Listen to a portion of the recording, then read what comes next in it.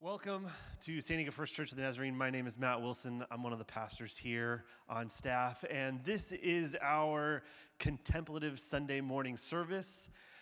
We, as a part of our church DNA, we try to embody all the different streams of Christian tradition. And so this Sunday in particular, we try to set aside time to be a little bit more contemplative. So there's going to be a little bit more prayer. There's going to be more congregational worship, and I hope you're looking forward to that. As always, we have a way for you to check in and let us know that you are in attendance this morning. There is a QR code above my head and also in your bulletins. You can use your smartphone to hover over that, and we'll come up a little Google form, and you can let us know that you're here. If you have prayer requests, this is a great way for you to communicate with your church staff, anything that you have going on and that you need prayer for. This upcoming Wednesday is our next season of prayer time in Adult U. It's Wednesdays evening, and it will be in the fireside area. And Rebecca Laird will be with us next Wednesday, helping us understand and use technology as a part of our prayer life. Would invite you to that time together as we learn more about prayer and technology. On March 25th, that's this coming up Saturday, is our church service day. And we are going to be gathering in this on our campus to help pack hygiene kits for Loaves and Fishes. Loaves and Fishes is an organization in Ocean Beach that helps serve and feed our unsheltered population. And we are gathering together on that Saturday just to help pack hygiene kits so that they can disperse in and amongst the community. We'd love you to join us on March 25th. Starting April 2nd, that's a Sunday, that's Palm Sunday, it begins our Holy Week celebration. We'd love for you to join us on not just April 2nd, that's a Sunday, but also on April 7th in Brown Chapel for our Good Friday service, as well as our Easter Jam on that Saturday, April 8th, which is starting at 10:30. We're going to have Easter egg hunt and a bounce house and all the things for kids, so we invite you to that. And then lastly, we have our worship service on the 9th in Brown Chapel. In addition, we have a women's gathering, a women's tea that is going to take place April 15th. That starts at 1 o'clock and will be in the Ellipse Chapel. Please register ahead of time so that we can get a good count of who all will be there. And hope you would be a part of that as just a good time for our women to fellowship together. If you have questions, you can talk with Shannon Heffernan, who will be singing in our worship ensemble this morning. At this time, I would love to invite you into the practice of passing the peace in and amongst our congregation. It's something we do to not just see one another and say hi, but pass the peace of Christ between us that we seek to embody here in our worship services. So, may the Lord be with you and pass the peace of Christ between us.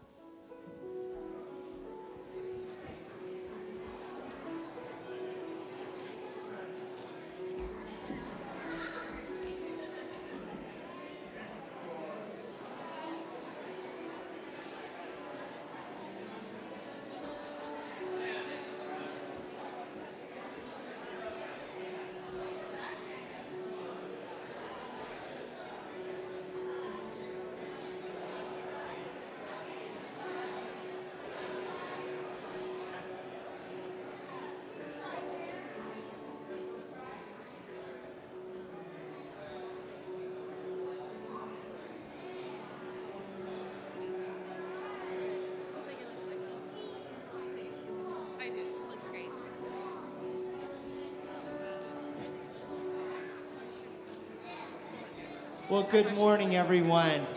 It's wonderful to hear the sound of fellowship in the body of Christ. On this fourth Sunday of Lent, I invite you to pay attention in our service today to the contrast between dark and light in our scripture and in our music.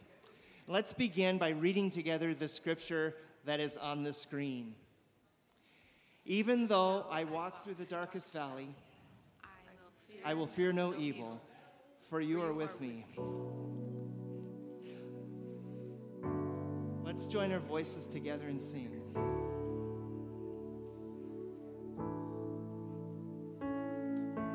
Peace, bring it all to peace. The storm surrounding me, let it break at your name. Still, call the sea to still, the rage in me to still, every wave at your name. Jesus, Jesus, you make the darkness tremble. Jesus, Jesus, you silence fear. Jesus, Jesus, you make the darkness tremble. Jesus, Jesus. Breathe, call these bones to live, call these lungs to sing once again. I will praise Jesus, Jesus, you make the darkness tremble. Jesus, Jesus, you silence fear. Jesus, Jesus, you make the darkness tremble. Jesus, Jesus. Your name is a light that the shadows can't deny. Your name cannot be overcome. Your name is alive, forever lifted high. Your name cannot be overcome. Jesus, Jesus, you make the darkness tremble. Jesus, Jesus, you silence fear. Jesus, Jesus, you make the darkness tremble. Jesus, Jesus.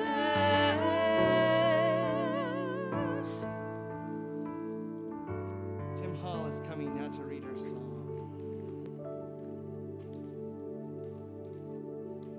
Good morning. Reading from the 23rd Psalm. The Lord is my shepherd, I lack nothing. He makes me lie down in green pastures. He leads me beside quiet waters. He refreshes my soul. He guides me along the right paths for his name's sake. Even though I walk through the darkest valley, I will fear no evil. For you are with me, your rod and your staff, they comfort me. You prepare a table before me in the presence of mine enemies. You anoint my head with oil, and my cup overflows. Surely your goodness and love will follow me all the days of my life, and I will dwell in the house of the Lord forever. The word of the Lord. Thanks be to God. We sing a song now that reflects on the Lord as our shepherd. And then from the Gospel of John, Jesus as the good shepherd. And kids, I want you to know that this song was written for children many, many years ago. So I'm hoping that you'll help me as we learn this new old song together. Let's sing. Savior, like a shepherd, lead us. Much we need your tender care. In your pleasant pastures feed us. For our use your folds prepare. Blessed Jesus, blessed Jesus, you have bought us, we are yours. Blessed Jesus, blessed Jesus, you have bought us, we are yours.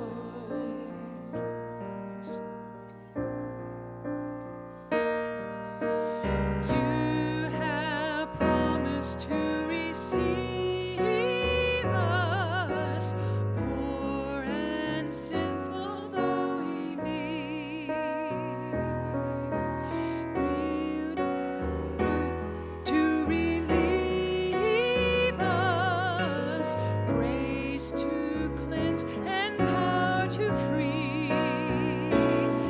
Blessed Jesus, blessed Jesus, early let us turn to you.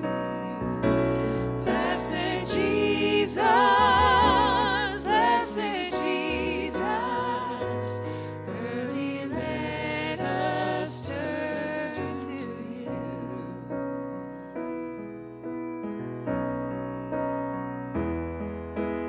Early let us seek favor.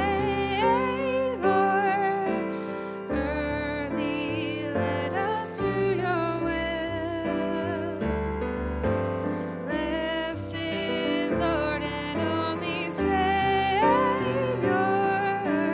with your love and being still. Blessed Jesus, blessed Jesus, you have loved us ever still. Blessed Jesus, blessed Jesus, you have loved us ever still.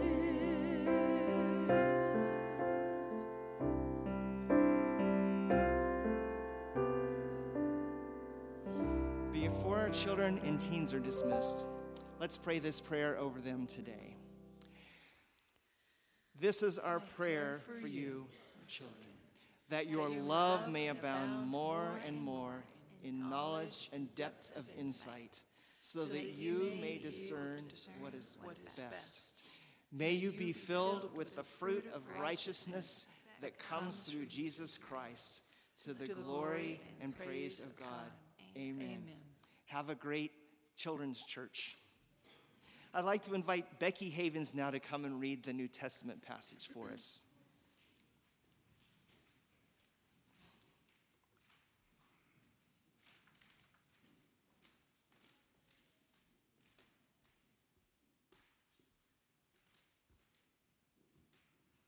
Good morning. The New Testament passage comes from Ephesians chapter 5, verses 8 to 14.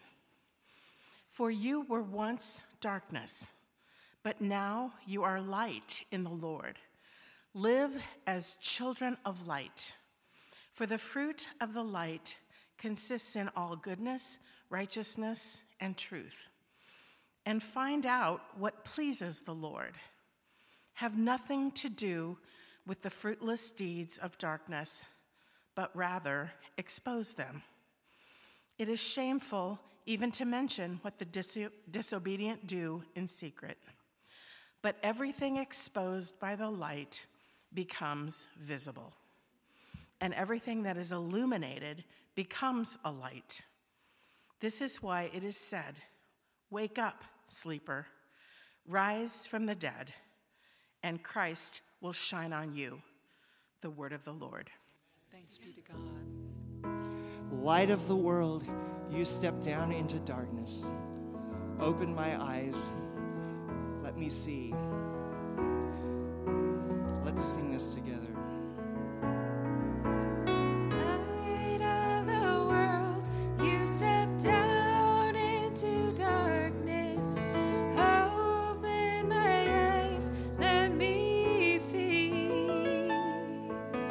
Beauty that made this heart adore you. Hope of a life spent with you.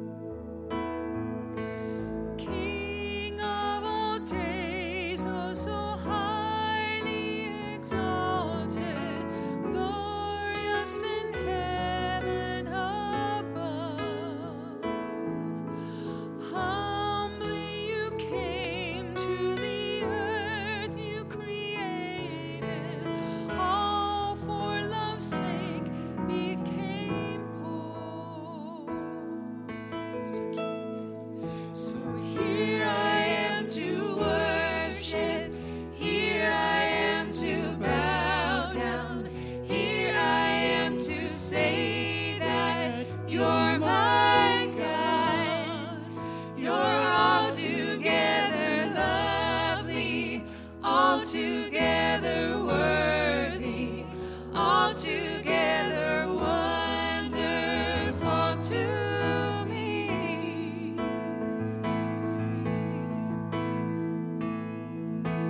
I'll never know how much it costs to see my sin upon that cross. I'll never know how much it costs to see my sin upon that cross.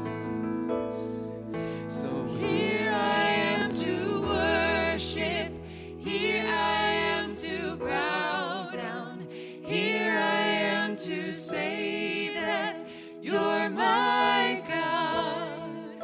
You're altogether lovely, altogether worthy, altogether wonderful to me.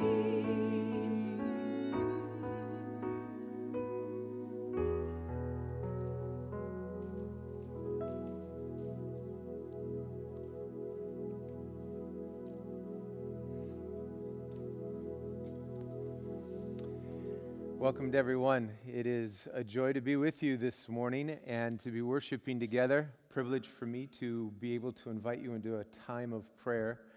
I do want to acknowledge, just because I know that there are at least a couple of people in this wonderful crowd who know that I'm expecting to be a grandparent. Yeah, thanks. That expectation has been on hold for about 10 days. We're about 10 days past due here. So just so you know and won't have to ask, they head to the hospital this afternoon. So we're here in the great place to be. And I would certainly ask your prayers over that, which is a great reminder as we go to prayer that we bring with us our life. We don't come into this space void of all that happened yesterday and the day before and all the anticipation of tomorrow. We come with all of that, bring it right into this place. We don't leave it at the door. And what a great place to unpack it in prayer. And so I'm going to invite us as we pray. There will be a couple things that take place. We're going to have just a brief musical interlude that allows our hearts to kind of focus, our bodies to let go of some of the tension that we bring with us. After that, we'll have a few moments of silence. And I want to guarantee you it won't be perfectly quiet. You'll hear noises of some sort. You might even be one who coughs or sneezes. That's okay. It's not about the world becoming quiet. It's about us becoming quiet for a few moments. I'll lead us in prayer, and then we'll close together in the Lord's Prayer. So, let's enter into this time and allow God to bring to mind the things that we might want to say thank you, Lord, for, followed by the things we might want to say, oh, Lord, please help, followed by maybe some prayers for the people who sit beside you, behind you, in front of you, that we might be praying for one another in these times together. Let's pray and sing together.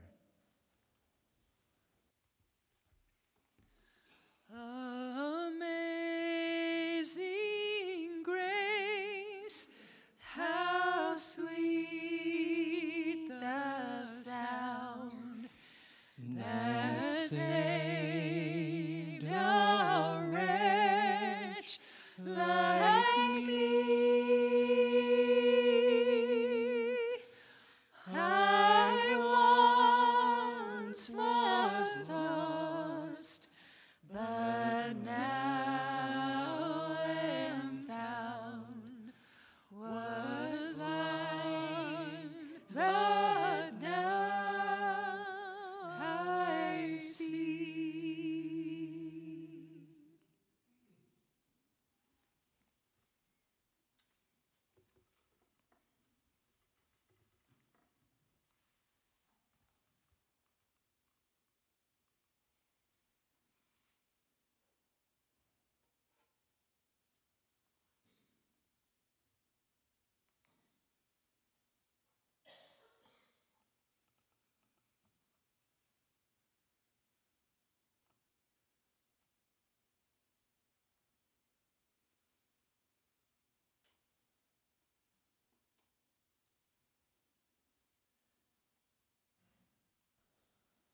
Lord, we ask what we sometimes assume.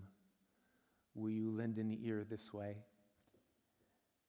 Will you hear our thanks and gratitude for your love, your protection, your care?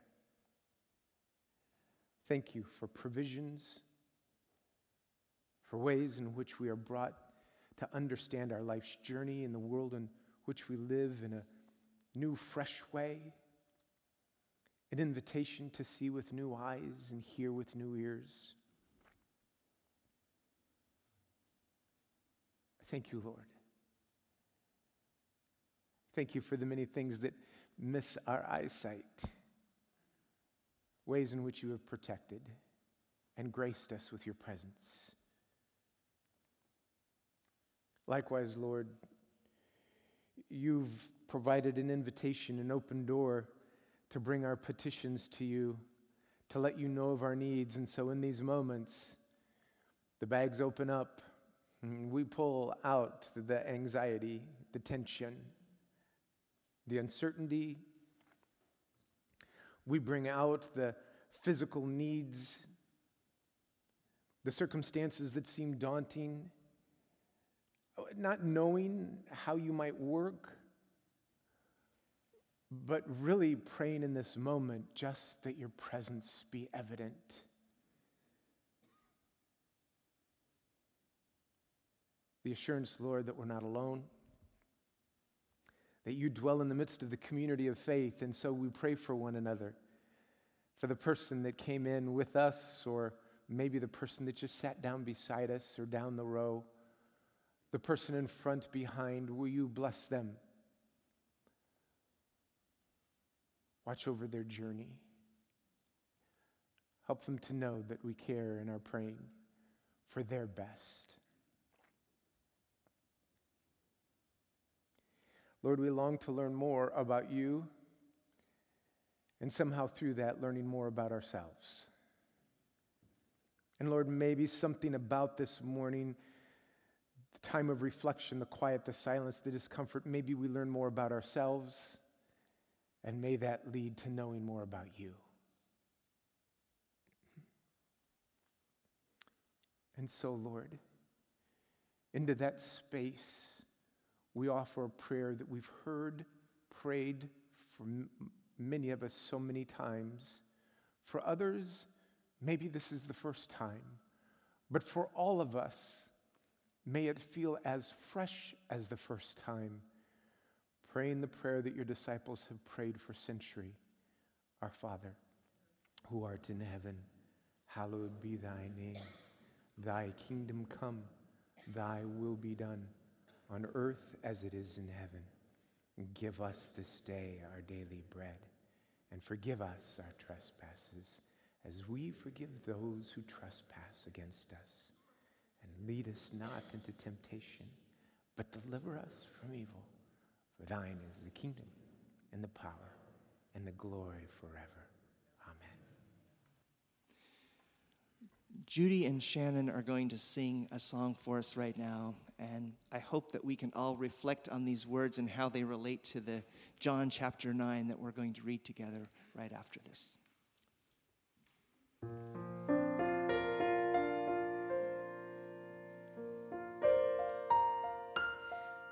The whole world was lost in the darkness of sin.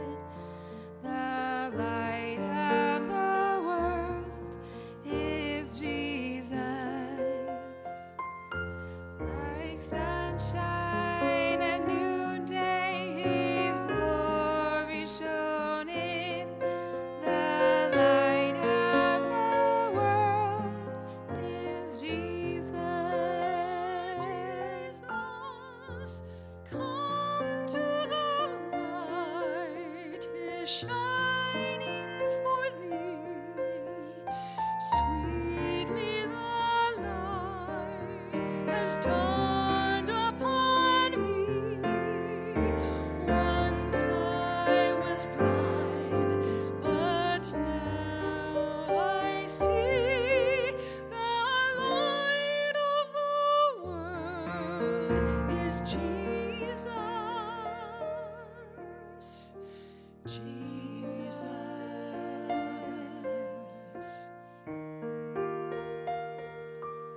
Ye dwellers in darkness with sin darkened eyes, the light of the world is Jesus. Go wash at his bidding, and light will arise. The light of the world is Jesus. Jesus.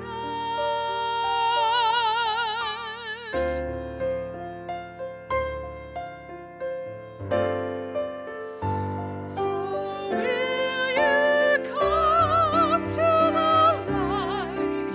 'Tis shining for thee.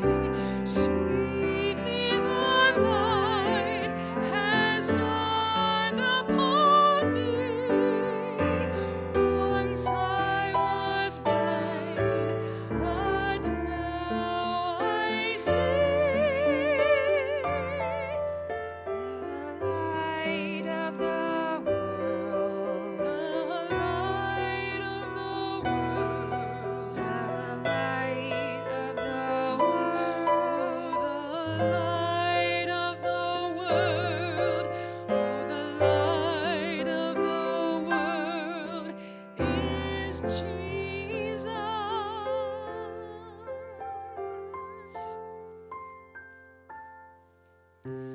Jesus.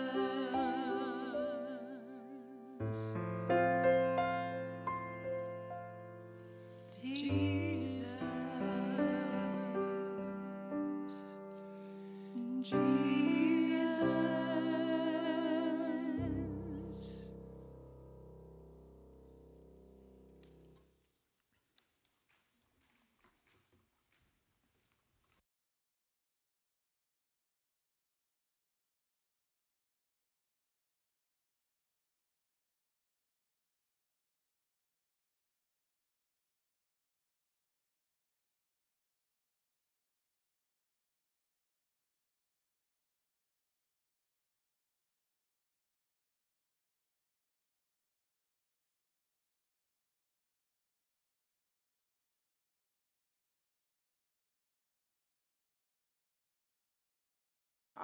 For those of you that are guests, I didn't introduce myself earlier. My name's Dee. I'm one of the pastors here. And you picked a wonderful Sunday to be here if you are a guest, because I'm just going to rope you into being part of this next part of the service.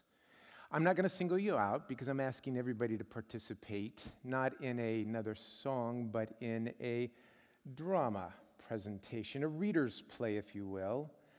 So you can all go home and say, yeah, there was a lot of drama in the service this morning, and I was part of it. And so we have an opportunity to dig in a little bit deeper into the scripture reading for this morning, which is John chapter 9. The reading actually is the entire chapter. We thought that, as sometimes when it's an extra long passage, that we might just take an excerpt, but it seems so appropriate to draw us all into this moment and participate in reading this together in particular parts, which I'll explain. But I would also entice you into that by saying there are at least some who think John wrote this possibly as something to be read like a dramatic reading. Now, here is the breakdown of the parts that you are playing. I'm going to start to my far left. This group to my far left, you are the narrators of the story, which sounds pretty straightforward and pretty uncolorful. But that's not the case. Stephanie's going to lead you in a few moments. She's right in the middle of the midst. She's going to come up here and have a microphone and just kind of follow along with what she does, and the words will be up here. But here's what's important about the narrator, is to know who the narrator is. It's the gospel writer, John. John has some things that he's trying to accomplish. It's one of the reasons that all four Gospels are different. They're addressing different audiences. They are also trying to get across different things, all under the umbrella of the good news. And so John has a couple things that seemingly are trying to be accomplished. I'll make reference to one of them that was in the song that we just heard. The statement, I am the light, or is a reference to light. Jesus says here one of the many I am statements, I am the light. We've heard in previous passages, he's talked about, I am the living water.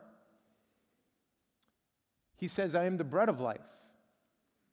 John presents him at the transformation of the water into wine at the wedding at Cana as the host at the great banqueting table. It's not said explicitly, but it's powerfully implied in the way this unfolds through the whole gospel.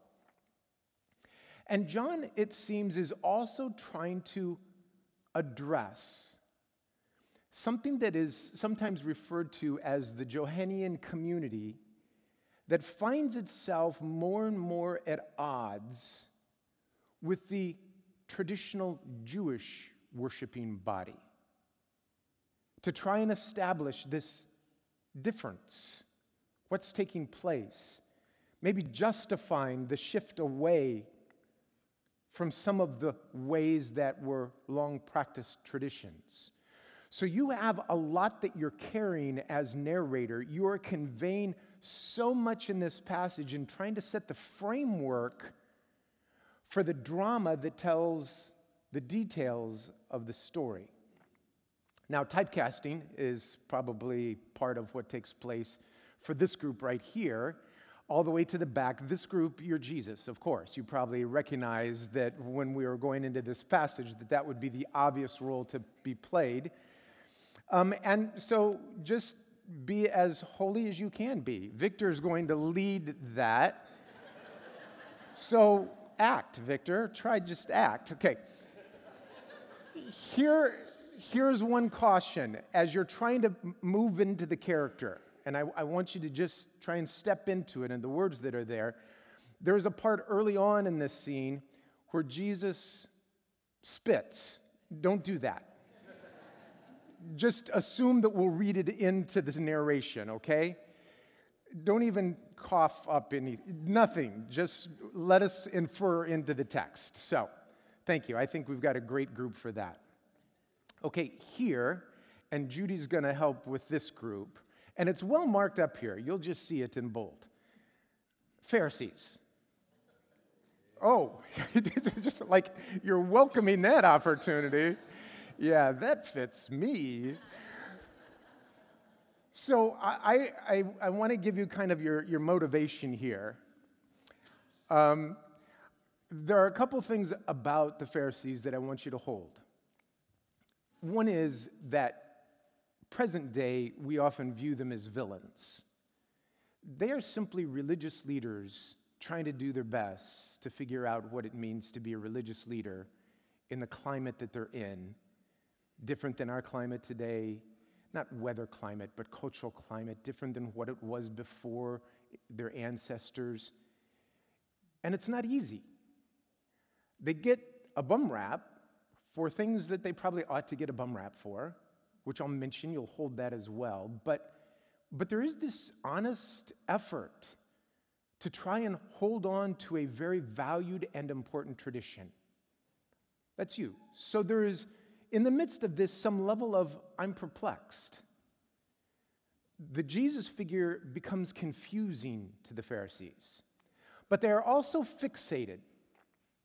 We'll come back to this a little bit later, but they're fixated on sin. Defining it, identifying it, ferreting out.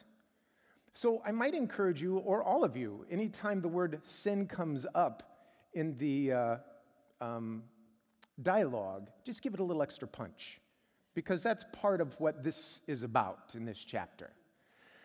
Okay, now this group right here, you are the person who is born without sight, and Jesus comes to this person and gives them their sight. In this passage, there is no reference to the person's name, just referenced the man. And your opening line is really important. And while I'm working with this group, you can work on this opening line because it carries a lot of weight, and you need to determine how to deliver it because there are so many different ways. The opening line for you is, I am the man. Okay? So it could be, I am the man. Or, I am the man. Or, I am the man. Or, I am the man. So you decide, not collectively, just however that mixes up. We'll get all of those renditions. But it's an important line. Carl is going to lead from down here, so you can watch Carl and follow along with him.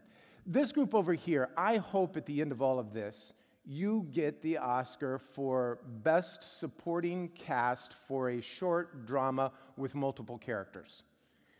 So, limited category, but I think you might get that. So, Shannon's going to be the one that kind of leads in as you follow along, because you're playing three parts. The opening part is the disciples, only one line for the disciples.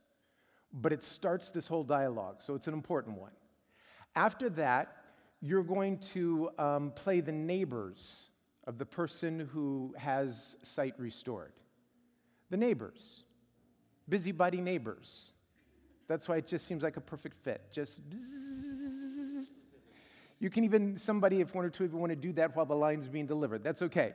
The busybody neighbors trying to kind of interject themselves into something that's going on that you just want to say, yeah, pass on by. There's nothing here. But no, the neighbors are there. Finally, though, you get to play the part of the parents. When you play the part of the parents, please know that these parents are a bit intimidated. Intimidated because they know what might happen to them if they say things incorrectly. So be apprehensive. And while you're concentrating on your stuff, please listen to the storyline and enjoy it. My other two readers, come on forward. And I'm actually just going to enjoy it with you. So, the first line that will come up, and Stephanie, when you're ready, give the nod and let your crew join in.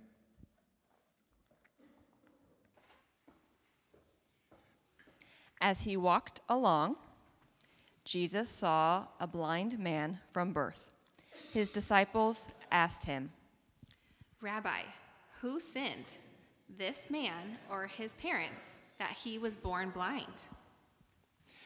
Neither this man nor his parents sinned. He was born blind so that God's works might be revealed in him. We must work the works of him who sent me while it is day. Night is coming when no one can work. As long as I am in the world, I am the light of the world. When he had said this, he spat on the ground and made mud with the saliva and spread the mud on the man's eyes, saying to him, Go wash in the pool of Siloam. Then he went and washed and came back able to see. The neighbors and those who had seen him before as a beggar began to ask, Is this not the man who used to sit and beg? Some were saying, It is he. Others were saying, No, but it is someone like him. He kept saying, I am the man. Then how were your eyes opened? The man called Jesus made mud, spread it on my eyes, and said to me, Go to Siloam and wash. Then I went and washed and received my sight. Where is he? I do not know. They brought to the Pharisees the man who had formerly been blind. Now it was a Sabbath day when Jesus made the mud and opened his eyes. Then the Pharisees also began to ask him how he had received his sight. He said to them, He put mud on my eyes. Then I washed, and now I see. Some of the Pharisees said, This man is not from God, for he does not observe the Sabbath. But others said, "How can a man who is a sinner perform such signs?" And they were divided. So they said again to the blind man, What do you say about him? It was your eyes he opened. He is a prophet. The Jews did not believe that he had been blind and had received his sight until they called the parents of the man who had received his sight and asked them, Is this your son, who you say was born blind? How then does he now see? We know that this is our son and that he was born blind, but we do not know how it is that he now sees, nor do we know who opened his eyes. Ask him. He is of age. He will speak for himself.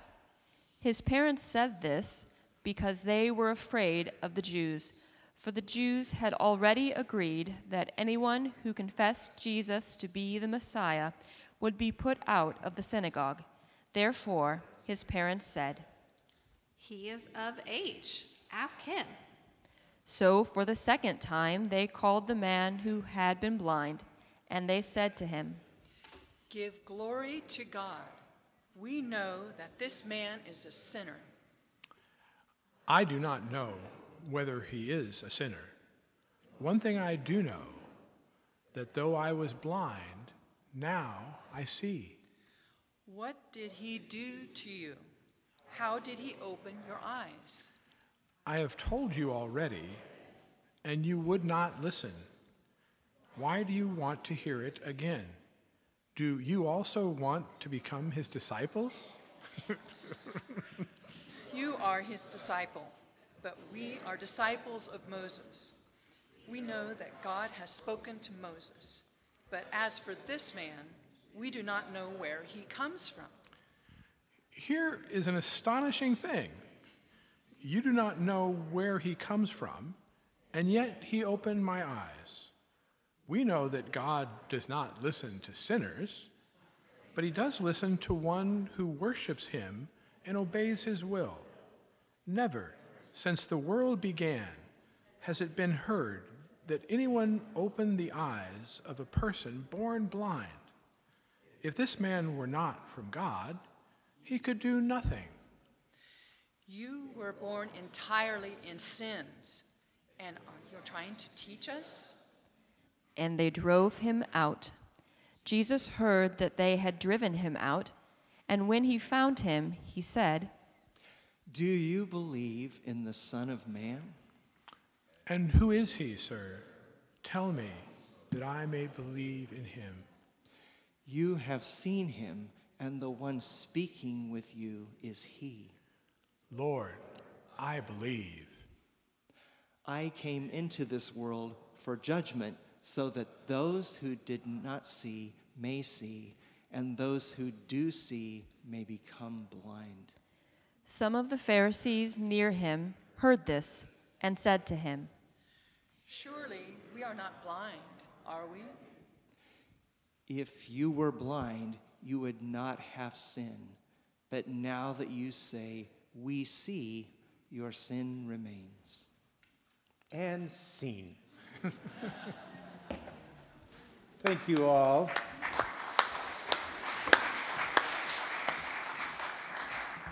What a wonderful reading.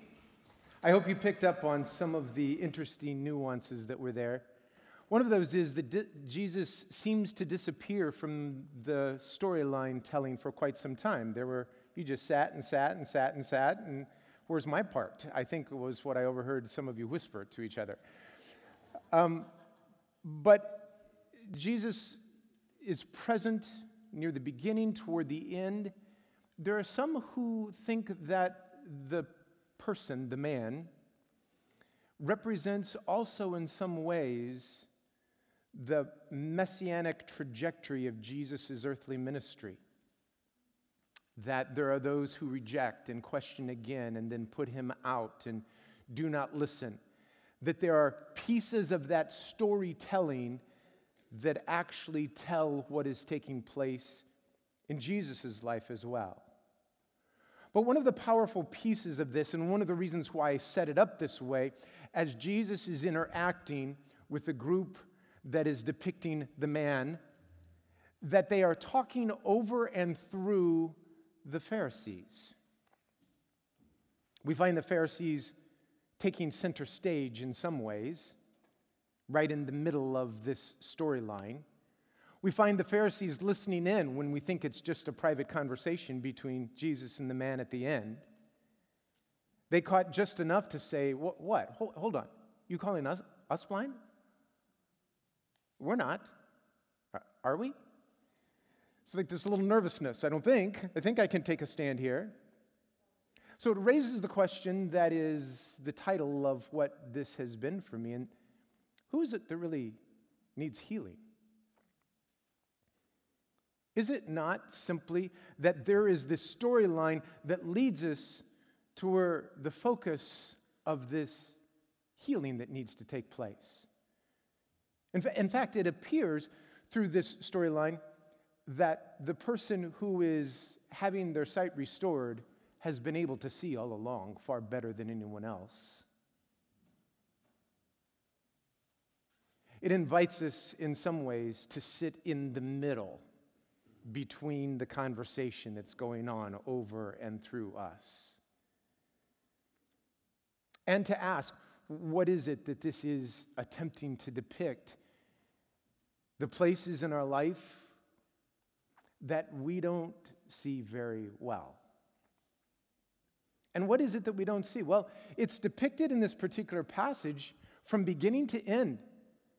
From the first question that the disciples asked, which is, who sinned?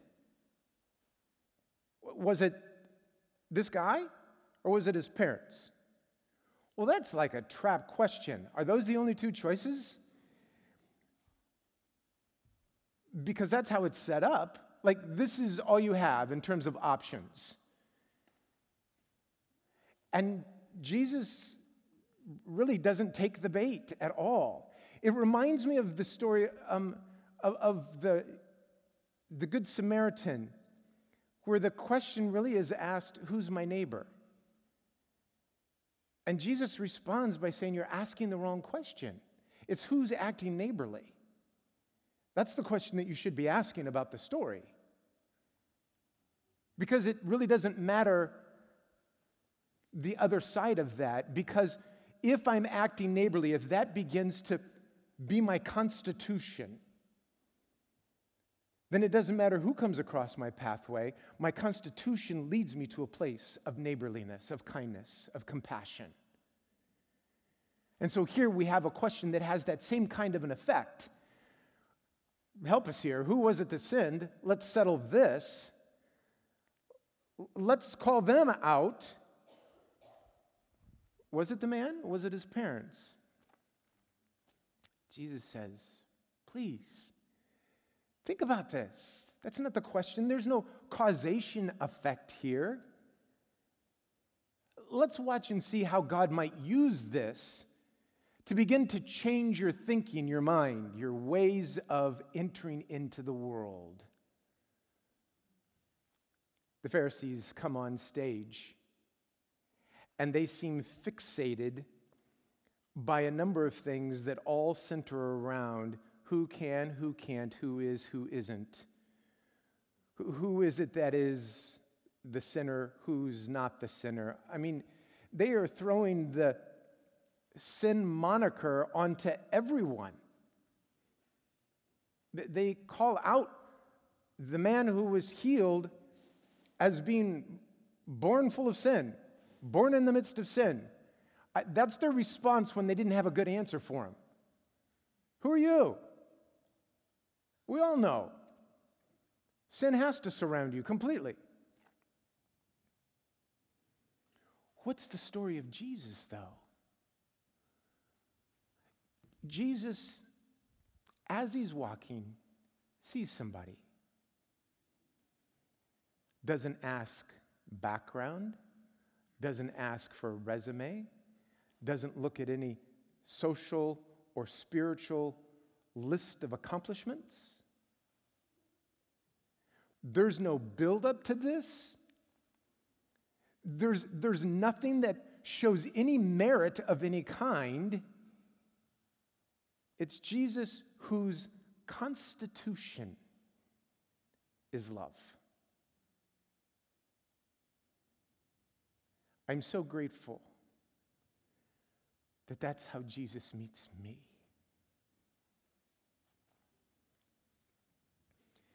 That's the story here. You've asked the wrong question.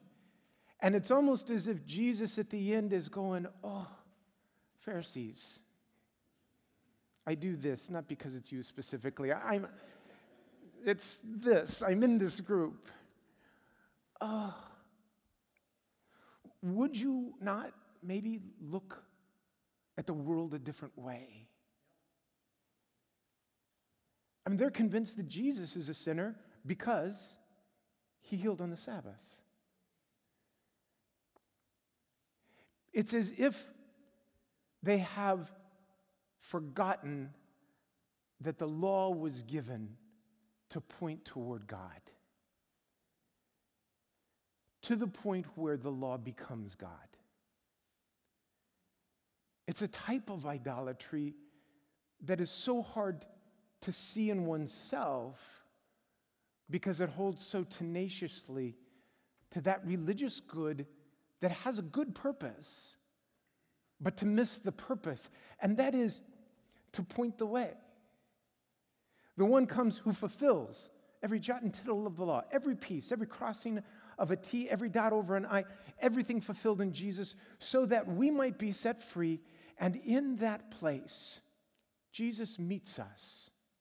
Not that we have achieved that place, he meets us because Jesus has created that place. That place where the law has been fulfilled. And I just want to enter into your life's journey, Jesus says. Now, let's see. Maybe I can offer this, that the conversation might be perpetuated, that God might be glorified. Let me rub some stuff on your eyes. Just go wash in the pool. See where God takes this.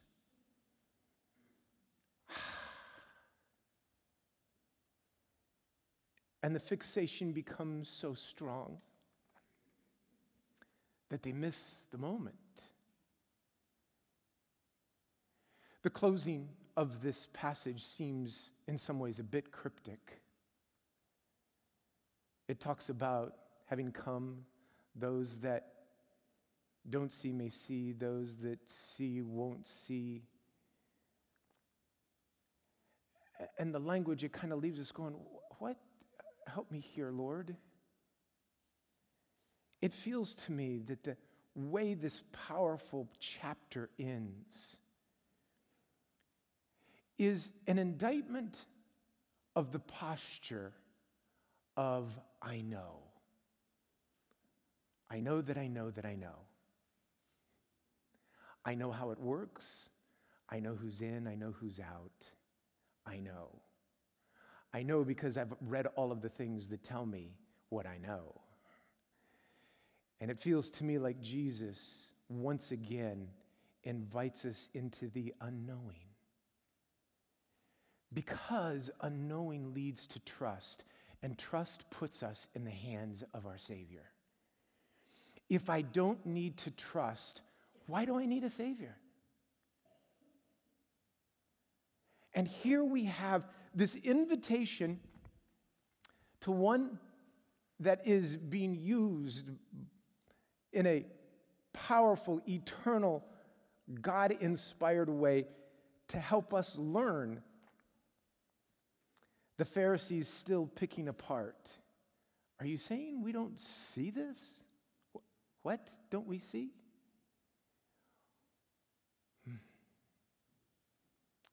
Oh, that you might step to the place of unknowing and trust.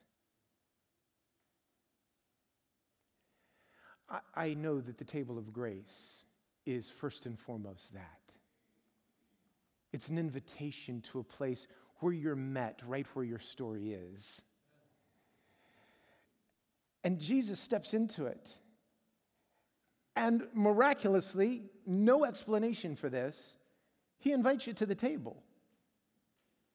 All who would want to be part of that journey of trust, not the journey where I know and have figured it out, just a journey of, oh, yeah, be wonderful to be invited. I'd love to be invited. And Jesus says, great. It's also a table of unknowing. I don't know all that it means for my future. I don't know all that's to come. I don't even know, to be honest, all of the implications. And Jesus says, and that's why you're invited to the table. It talks about trust. To step into the unknown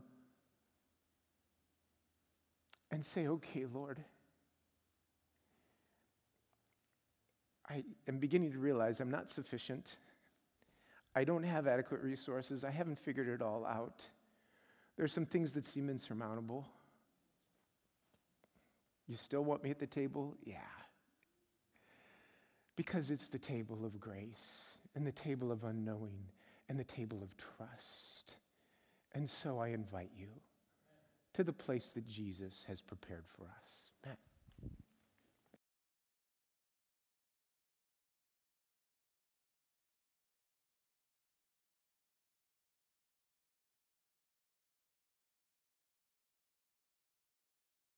The light of the world has come to dwell with us, lightens our path, offers the ability to see where we previously thought we could not. Christ invites us to look again, to understand anew God's work in us. You are invited. You're invited to come to the table, Christ's table, which he has prepared for us. The mystery, the goodness, the forgiveness available here.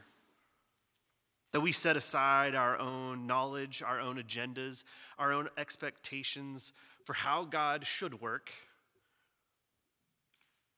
and live into a life marked by forgiveness and love. Here at San Diego First Church, we practice open communion. Our servers will be down here at the front. There will be communion in the plates, and you will receive from the Lord's table. If you would like a gluten-free option, that is there as well. But this table, that is Christ's table, is for those who love God and want to love even more. For those who have much faith and those who feel like they lack faith. The table is open to those who frequent this table, who hear all the time, and for those who may feel like they haven't been in some time. This table is for those who follow after Christ and for those who feel like as if they have failed in their following. As the servers come forward now, reflect, know that Christ's table is open for you.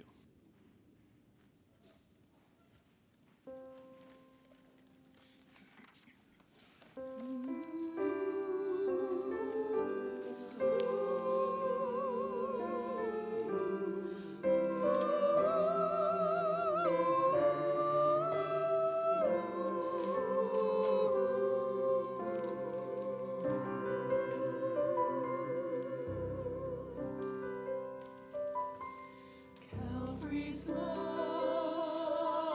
will still forever, bright and shining, strong and free, like an ark of peace and safety on the sea. The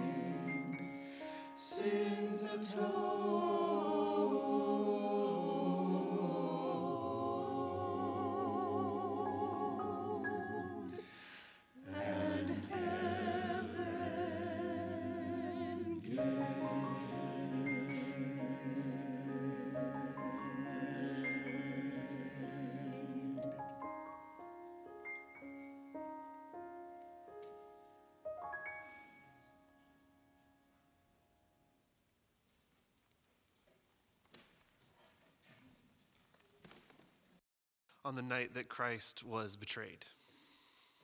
He took a rather ordinary loaf of bread, and he gave it to his disciples, having blessed it and broken it. He gave it. And he gave it to them, saying, "This is my body, broken for you. Eat in remembrance of me." Let us eat.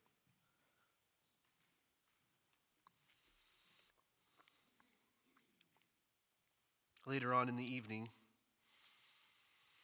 Christ took a cup and he passed it amongst his disciples. And he said, "This is my blood shed for you, which is the sign of the forgiveness of sins. Drink in remembrance of me." This is the mystery of faith, that Christ has come, Christ is with us, and Christ will come again. Would you join me in prayer? Lord, we offer you our whole selves, that you might take our weaknesses, our struggles, our pains, that you might take all of them up and transform them into your glory. That although we might be going through some of the darkest nights, that you would light our way. That in the midst of unknown and unforeseen circumstances, that your forgiveness and your love would guide us. That we might put aside what we think we know to be true for a knowledge of you, the truth. And that all that we do and all that we say and all the spaces in which we inhabit, that we might reflect you in the world. So guide us, Lord. Shape us and transform us into your very image, that we might truly be your body, your people in the world. We pray this all in your name. Amen. This is our benediction this morning, but before I get to that, as a reminder, we'd love for you to help us stack some chairs, put up some carpet and stack it together if you have a chance. Obviously, go get your kids if you are have them in children's church, but this is our benediction this morning. That the Lord of grace and mercy would shine upon us, guiding us each footstep into what he might have for us, not just today, but for tomorrow and the weeks ahead. Go in God's grace and mercy.